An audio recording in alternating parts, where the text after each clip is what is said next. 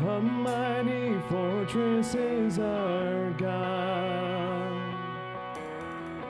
a bulwark never failing,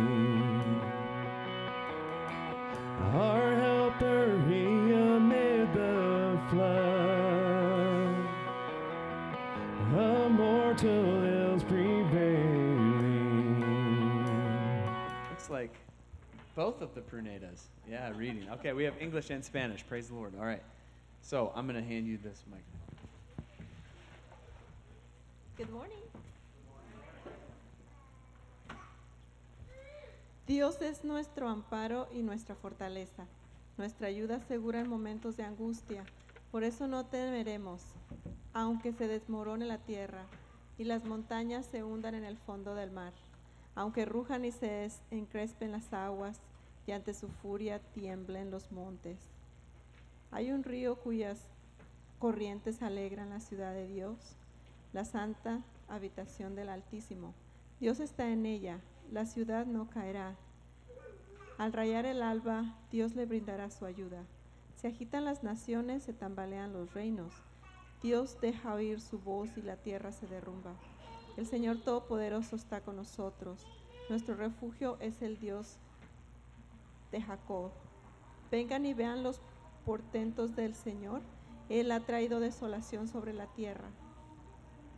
Ha puesto fin a las guerras con todos los confines de la tierra. Ha quebrado los arcos, ha destrozado las lanzas, ha arrojado los carros al fuego. Quédense quietos, reconozcan que yo soy Dios. Yo seré exaltado entre las naciones, yo seré enaltecido en la tierra. El Señor Todopoderoso está con nosotros, nuestro refugio es el Dios de Jacob. Good morning. God is our refuge and strength, a very present help in trouble. Therefore we will not fear, though the earth gives away, though the mountains will be moved into the heart of the sea, though its waters roar and foam, though the mountains tremble at its swelling.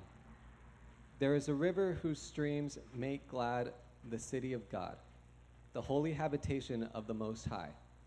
God is in the midst of her, she shall not be moved. God will help her when morning dawns. The nations rage, the kingdoms totter. He utters his voice, the earth melts. The Lord of hosts is with us. The God of Jacob is our fortress. Come, behold the works of the Lord, how he has brought desolation on the earth.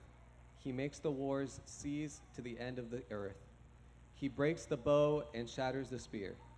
He burns the chariots with fire. Be still and know that I am God. I will be exalted among the nations. I will be exalted in the earth. The Lord of hosts is with us. The God of Jacob is our fortress. Amen. Let's give glory to God and give thanks to Africa and Gabrielle for reading for us this morning. Thank you, guys. All right, Psalm 46. As we dig in, I'm gonna pray over our time in God's Word. My name is Josh. I'm the preaching pastor here, so thankful that you guys are here joining us this morning. Got great weather. Brandon, perfect song. Mighty Fortress is Our God is a perfect song to theme this psalm together. And so I praise God for that. Thanks for having us sing that. That was really good. Let's pray and we'll dig in to the scriptures together. Father, thank you for your amazing love and mercy in our lives, Lord. Thank you for giving us life and breath for another day.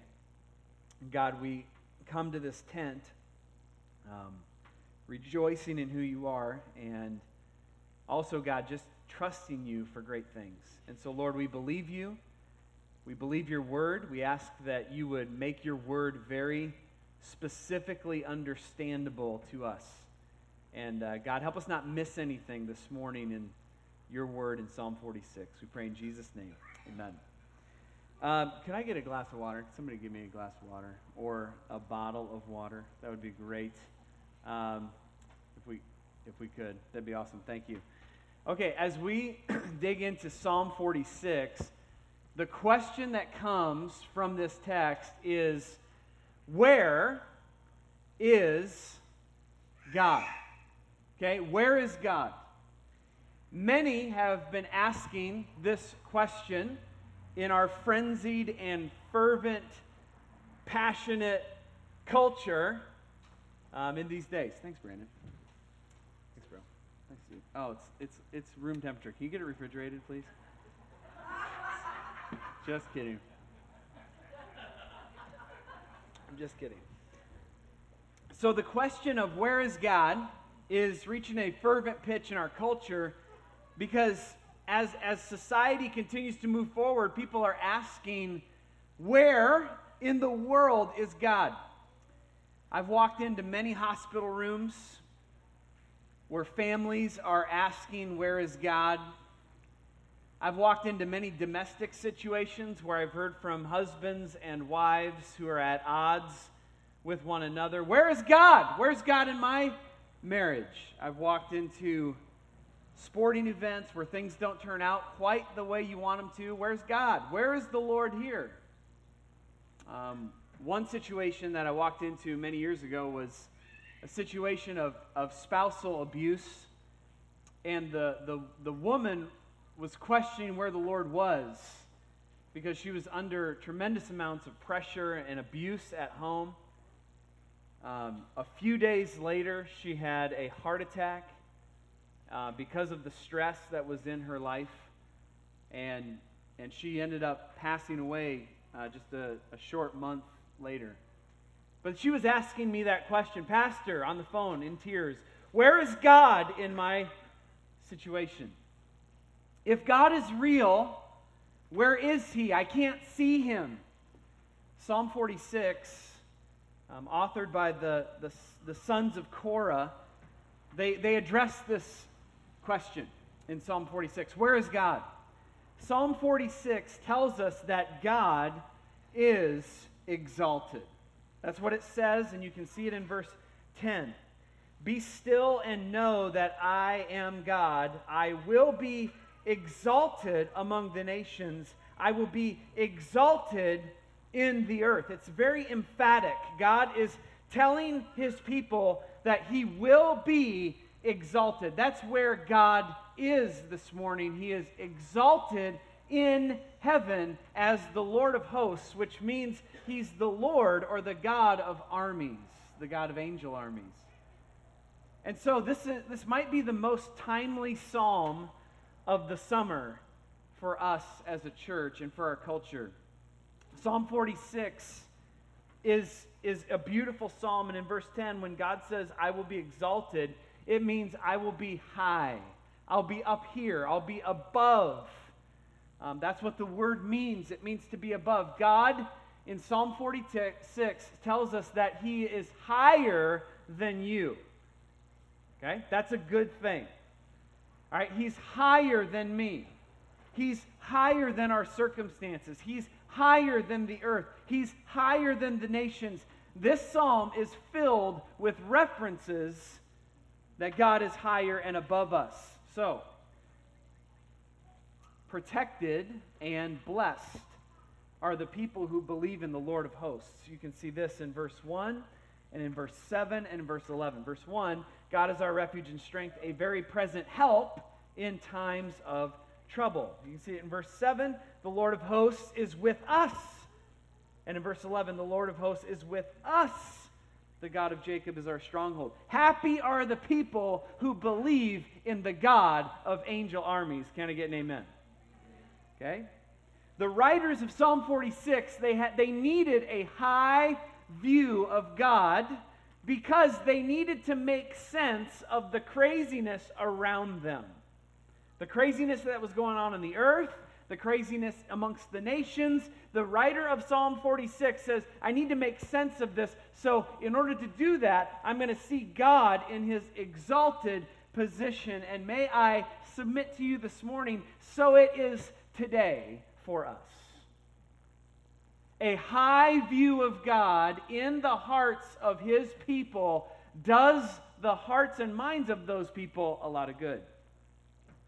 When God's sovereignty and His exaltation are in our minds, it helps us make sense of the craziness around us. Charles Spurgeon said it this way. He said, Happen what may, the Lord's people are happy and secure. Believers are literally commanded in verse 10 to be still and to know that God is God. The word be still there means to relax or to sink down in your chair. Can I get a lawn chair? Amen. Right? Like that's the command. The command is to literally sink down into your chair. And if I catch any of you practically applying that during this sermon, I'm coming for you. But you're supposed to literally sink down into this chair and be like, yes, I am relaxing, and that's what God commands you to do. Be still and know that I am God, not you. Amen? There are three scenes in Psalm 46 that come to bear. The earth, you see the earth in verse 2 and 3. You see the city of God in verse 4 through 6, and you see the nations in verses 6 through 9. So the psalmist, when they are given the question, where is God? The psalmist doesn't even debate the reality of the answer. God is exalted. The psalmist in Psalm 46 is more concerned about telling us where God is exalted. Because it's not enough to say God's in heaven somewhere, just trust it. No, you have to look at practical things and see that God is exalted in practical matters such as the earth and such as the nations. And so the psalmist, the group of psalm writers are going to point us there. So the answer to the questions that are being asked this morning are pretty clear. But the main question that Psalm 46 is going to ask you and me this morning is, where is God exalted? And I like that question. Where is God exalted? It drives out the practical, pragmatic, human heart that says, hey, okay, I want to know where God is exalted. Where can I point my eyes to see that God is exalted on this earth? So there's three places in Psalm 46 that God is exalted. Number one, in the earth's distress. Number two, in God's city. And amongst the nations. Those are the three places. So we're going to break those down one at a time as we work through Psalm 46. God is exalted, first of all, in the earth's distress. Check out verses 1 through 3. God is our refuge and strength, a very present help in trouble. Therefore, we will not fear, though the earth gives way, though the mountains be moved into the heart of the sea, and though its waters roar and foam, and the mountains tremble at its swelling. Okay? The first three verses tell us that God is exalted in the earth and its distress. So the earth is giving way in verse 2. It means it's literally being dislodged. We have mountains being moved and picked up and dropped into the depths of the sea. That's troubling, right? We just went to the Ark encounter in Kentucky. My family and I did, and we got to see the life-size replica of Noah's Ark. And as you walk into the Ark, there is this thunder and lightning and thunder sounds, and you walk in and you hear rain. And they build all three decks life-size to give you an exact picture of what the size and scope and maybe how it was set up. But you walk in and it's like the rain is falling. And then you hear Noah praying over here with his family, and you just picture like just the immense amount of upheaval that was going on in the earth. Mountains were being lifted up, dropped into the sea, and it's pretty disturbing. In fact, my multiple daughters, I won't tell you which ones, were crying as they were like, "Dad, this is so freaky." And I'm like, "Welcome to the Bible."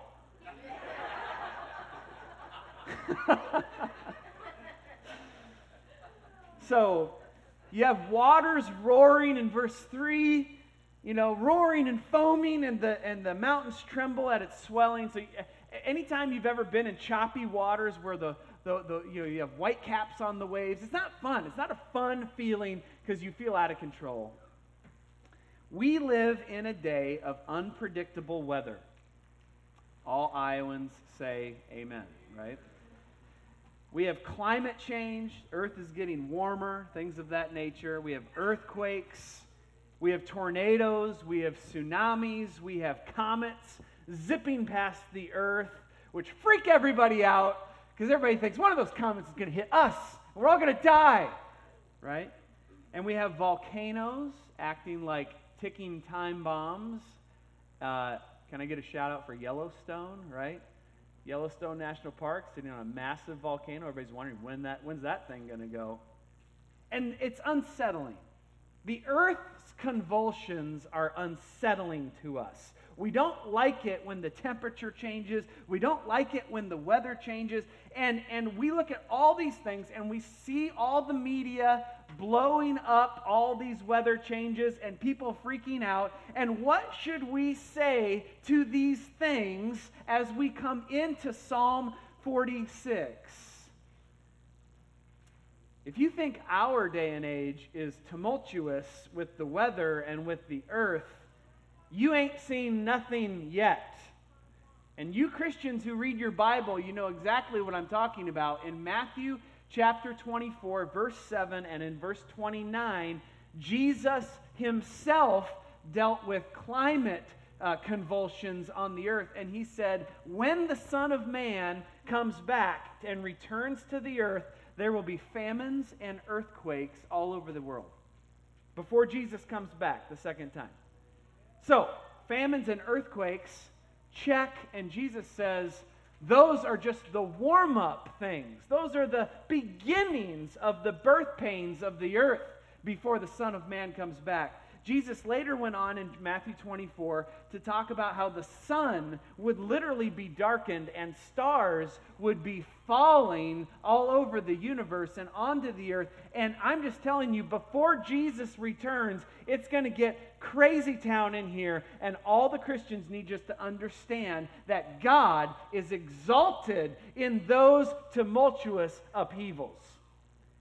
Because what happens when the earth gives way is we understand as humans we have very little control over what is going on. Can I get a no control amen? We don't have any control. All we can do is watch God exalt himself in creation. God will be exalted on the earth no matter what tumultuous things come our way. God created the earth. He's in control of the earth. He's in control of the climate. He's in control of all these things. And just consider this. The first judgment was a flood on the earth. The second judgment of God at the consummation of all things will be fire on the earth. And some people have asked me, Pastor, what do you think of climate change and global warming and all that stuff? And I'm like, look, I'm not a scientist, I don't know all these things, but here's what I know. God judged the earth with a flood the first time. The second judgment will be a fire. So if things are heating up, I'm fine with it, right? Because the second judgment will be fire on the earth. And Psalm 29 verse 10 says that God sat enthroned at the flood, and he remains king forevermore. So God will be exalted as the earth convulses with fiery violence until Jesus comes back. So, ladies and gentlemen, buckle up. It's going to get faster. The ride is going to get faster and more intense as far as the globe is concerned, and God will exalt himself. Secondly, God is exalted not only in the earth's distresses, but also in his city. So in verse 4, there's this huge shift in the psalm. All of a sudden, we're going from the tumultuous earth and the mountains being dropped into the depths of the sea and all the crazy earth stuff, and all of a sudden in verse 4, there is a river whose streams make glad the city of God. All of a sudden, we're just introduced to this peaceful river, which all of the readers say, thank you, God. I was getting freaked out by all the mountains dropping everywhere, and now we got a nice peaceful river running into the city of God, the holy habitation of the Most High. Verse 5, God is in the midst of her. She won't be moved. He'll help her when the morning dawns. So verse 4 and verse 5 are like the salve on your soul. It brings a little bit of peace into your reading of Psalm 46 because you're like, oh, that's nice. Verse 4 and verse 5, the city of God. Here it is. And God will be exalted in his city. Okay, so this is a huge shift, and it points us to the peaceful and glorious city of God where God dwells. There's a river. You know rivers are cool. Can I get an amen? Rivers are great. Rivers are cool because, like, in the Bible terms, the sea is like a scary big place where lots of people drown and you can't understand it and its depths are beyond understanding. But a river is nice in Scripture. Every time a river is mentioned, it's blessing, it's a fountain, it's a joy, it's a blessing to the person who is experiencing the river. Rivers are always good. Now, the river of God that goes into the city of God, it provides precious supply to the city. So in ancient days, if you had a river running through your city, you were good, right? Because any besieging armies that surrounded your city couldn't kill you. You could outlast your enemies by building your walls bigger, and you have the river coming through your city, and you could survive. Now, if you didn't have a river, you can get ready to die soon, right? Because if you have no river source or no water source, people can come around your city, besiege your city with armies, and you're dead. Okay, in the city of God, He has provided a river that flows into His city, and this city is a beautiful picture of God's kingdom. God is in the midst of the city, so He's right in the midst of it, amongst the people, and the city won't be moved, and God will help His city when the morning dawns. So, in verse 5, you have the promise of God helping His people who are in His city when the morning dawns. So God's help is promised. At the coming of the sunrise, God will be there. Now, it's darkest just before the dawn, right? You've heard that phrase. When you've had a bad day, what do you want to do? You want to go to bed so your day ends. And what's the most refreshing part of your bad day? The dawning of a new day, right? Where you wake up and you see that the sun is rising again, that you have another chance at this life. God is gracious. He is sustaining you. And the morning, it signifies God's faithfulness and a new start. God will never leave His city or His people without provision and without blessing. So, Hebrews 13:5 says, I'll never leave you nor forsake you. Revelation 22, verses 1 and 2 gives us a picture of the future heavenly city that we're all going to if we know Christ.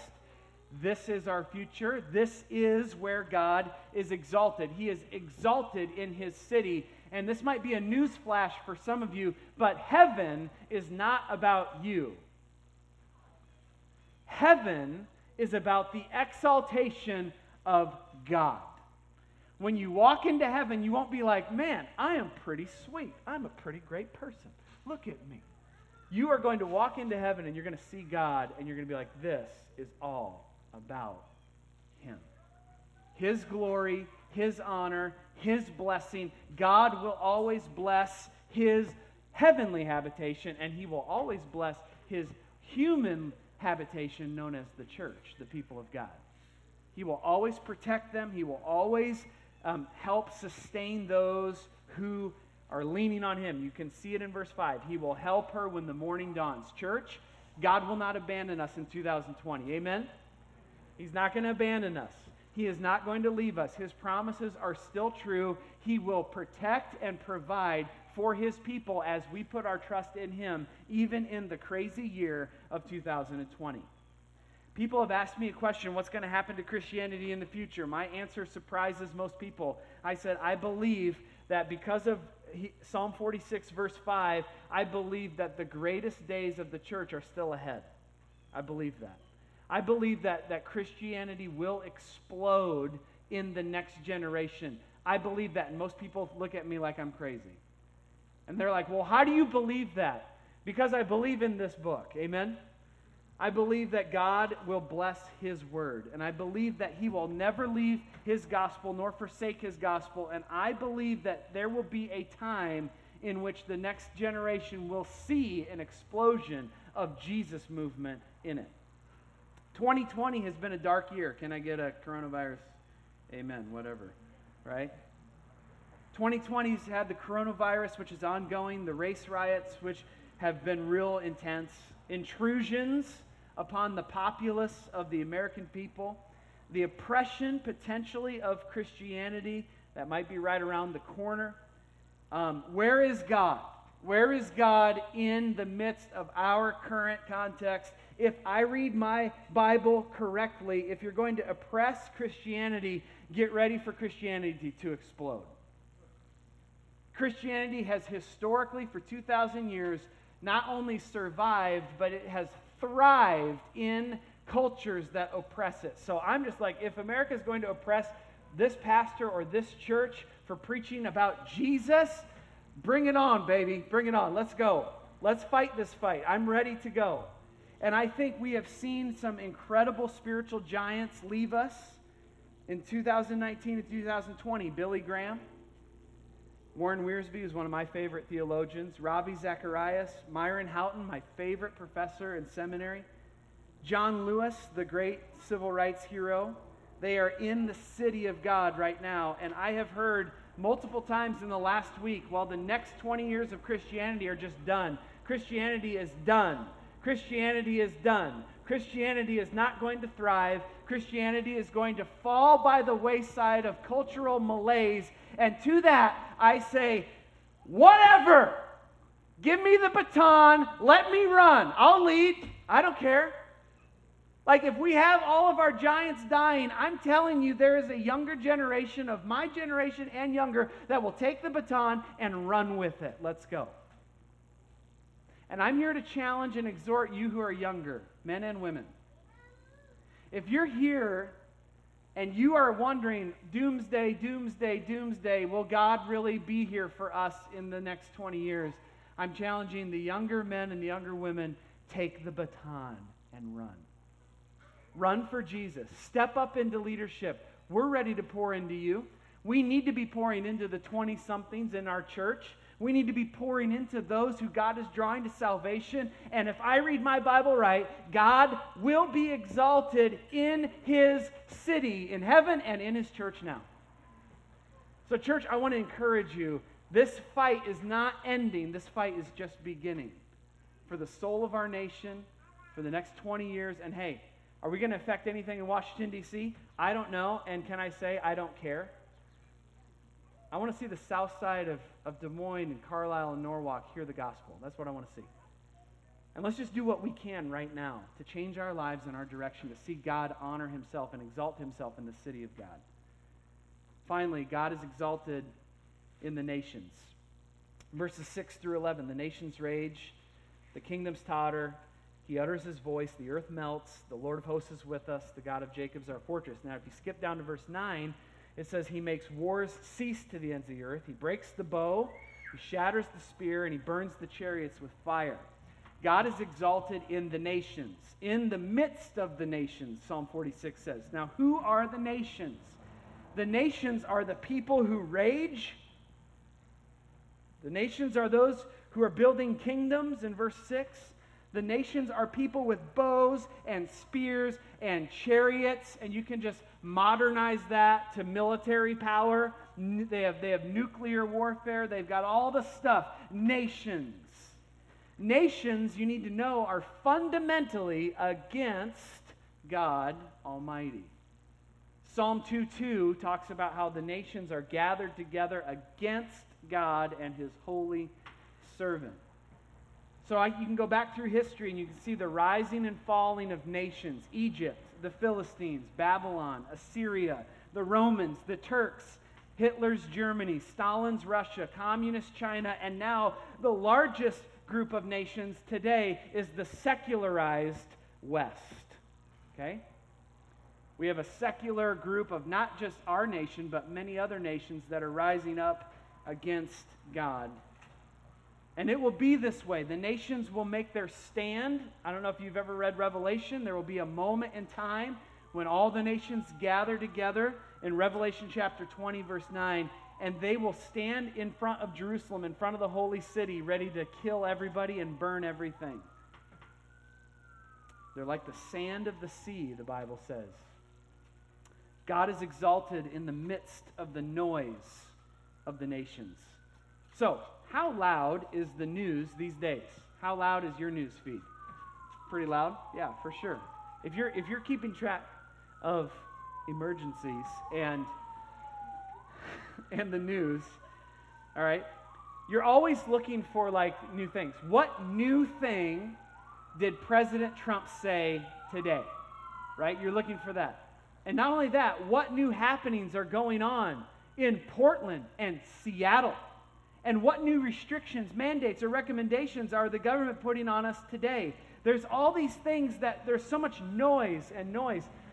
We should, yeah, there we are. There we are. Glad they turned that off before they came by. That was nice. Oh, we got another one. So I don't know if you know, we're moving to the YMCA in 2 weeks, and that's going to be a good day. I've enjoyed Tent Church. It's going to be a good day to have uninterrupted gym time with you guys. So, yeah, I'm just going to wait it out. There's no way to do that. I don't want to waste my point. Okay. Hey, all right. Hey, praise God for our emergency workers. I do praise the Lord for them. Okay, so no matter what you are doing or what you're seeing, there's always the noise, right, of your news and your screens. And they're messing with your mind and they're messing with your heart. And here's the reality of all those things. Psalm 46 tells us that the noise of our news and our screens and our modern day nations cannot drown out the exalted position of our God. God will overcome these nations. God will overcome the chaotic rising and falling of different nations at different times. God will utter his voice in verse 6. He utters his voice and the earth melts before God. So all God is going to do, he's going to take all the weapons of the nations. He's going to take all the stuff that humans are so proud of. Look at all we've done. Look at how great we are. God is going to break the bow. He's going to shatter the spear. He's going to burn the chariots with fire. And with one word, God is going to draw down and he's going to defeat utterly every nation who rises up against his great name. God will be exalted now and forevermore amongst the nations. How do I know that? Because the Bible tells me so. Hebrews chapter 1 verse 3 says Jesus upholds the universe by the word of his power. God has done this in the past. In 2 Chronicles 32, he has wiped out entire nations with a moment of word spoken. God is doing it now, and he will do it. Jesus will return in Revelation 1:16. Jesus will return, and out of his mouth will come a word, and it will be like a sharp, two-edged sword, and Jesus will take out every nation risen up against him in a moment in time. God's word is powerful. Can I get a scriptural amen? Nations will rise and fall. God is not intimidated by the arrogant sin and pride of nations that oppose him. He will be exalted among them. So what's God doing now? Why isn't he wiping out all the nations of the earth now? Because he's so stinking merciful and gracious. 2 Peter 3:9 says that he is being merciful and gracious because he doesn't wish that any would perish, but that all would come to repentance. God is exalted, and he will be exalted amongst the nations. Let's close our time in a word of prayer. God, we love you. You're exalted in your heavenly home right now. We, as your humble human creations, acknowledge you as exalted above us. You're exalted above the earth. You're in control of our world. God, you're in control of your city in heaven. You are in control of the nations. Every single bit of history is in your hands. But God, I pray for this congregation at 8 a.m. Lord, I wonder if you are exalted in every heart this morning. Lord, in a crowd this size, no doubt there's a few that have not exalted you in their hearts yet. Lord, you're exalted everywhere else, but you're not exalted in the heart of man. And so, Lord, I pray that if there's anybody here that doesn't know Jesus as their personal Lord and Savior, that this would be the morning that they see not only your glory in creation, but they see the glory of the crucified Jesus. and that they see the exaltation, the resurrection of Jesus, and that for the first time they would surrender all of their heart to you. Jesus, I pray that you would save those who don't know you, and I pray, God, for those who do know you as Savior, Lord, believers this morning. I pray that every believer would see you as exalted, high, above us. Lord, may you give Christians the ability to smile and trust that you are in control over all things, in every moment. So God, help us to respond to you rightly. Help us to not only just understand and appreciate Psalm 46, but God, help us to apply it into our lives. Holy Spirit, lead us to the changes that we need to make. In your name we pray. Amen.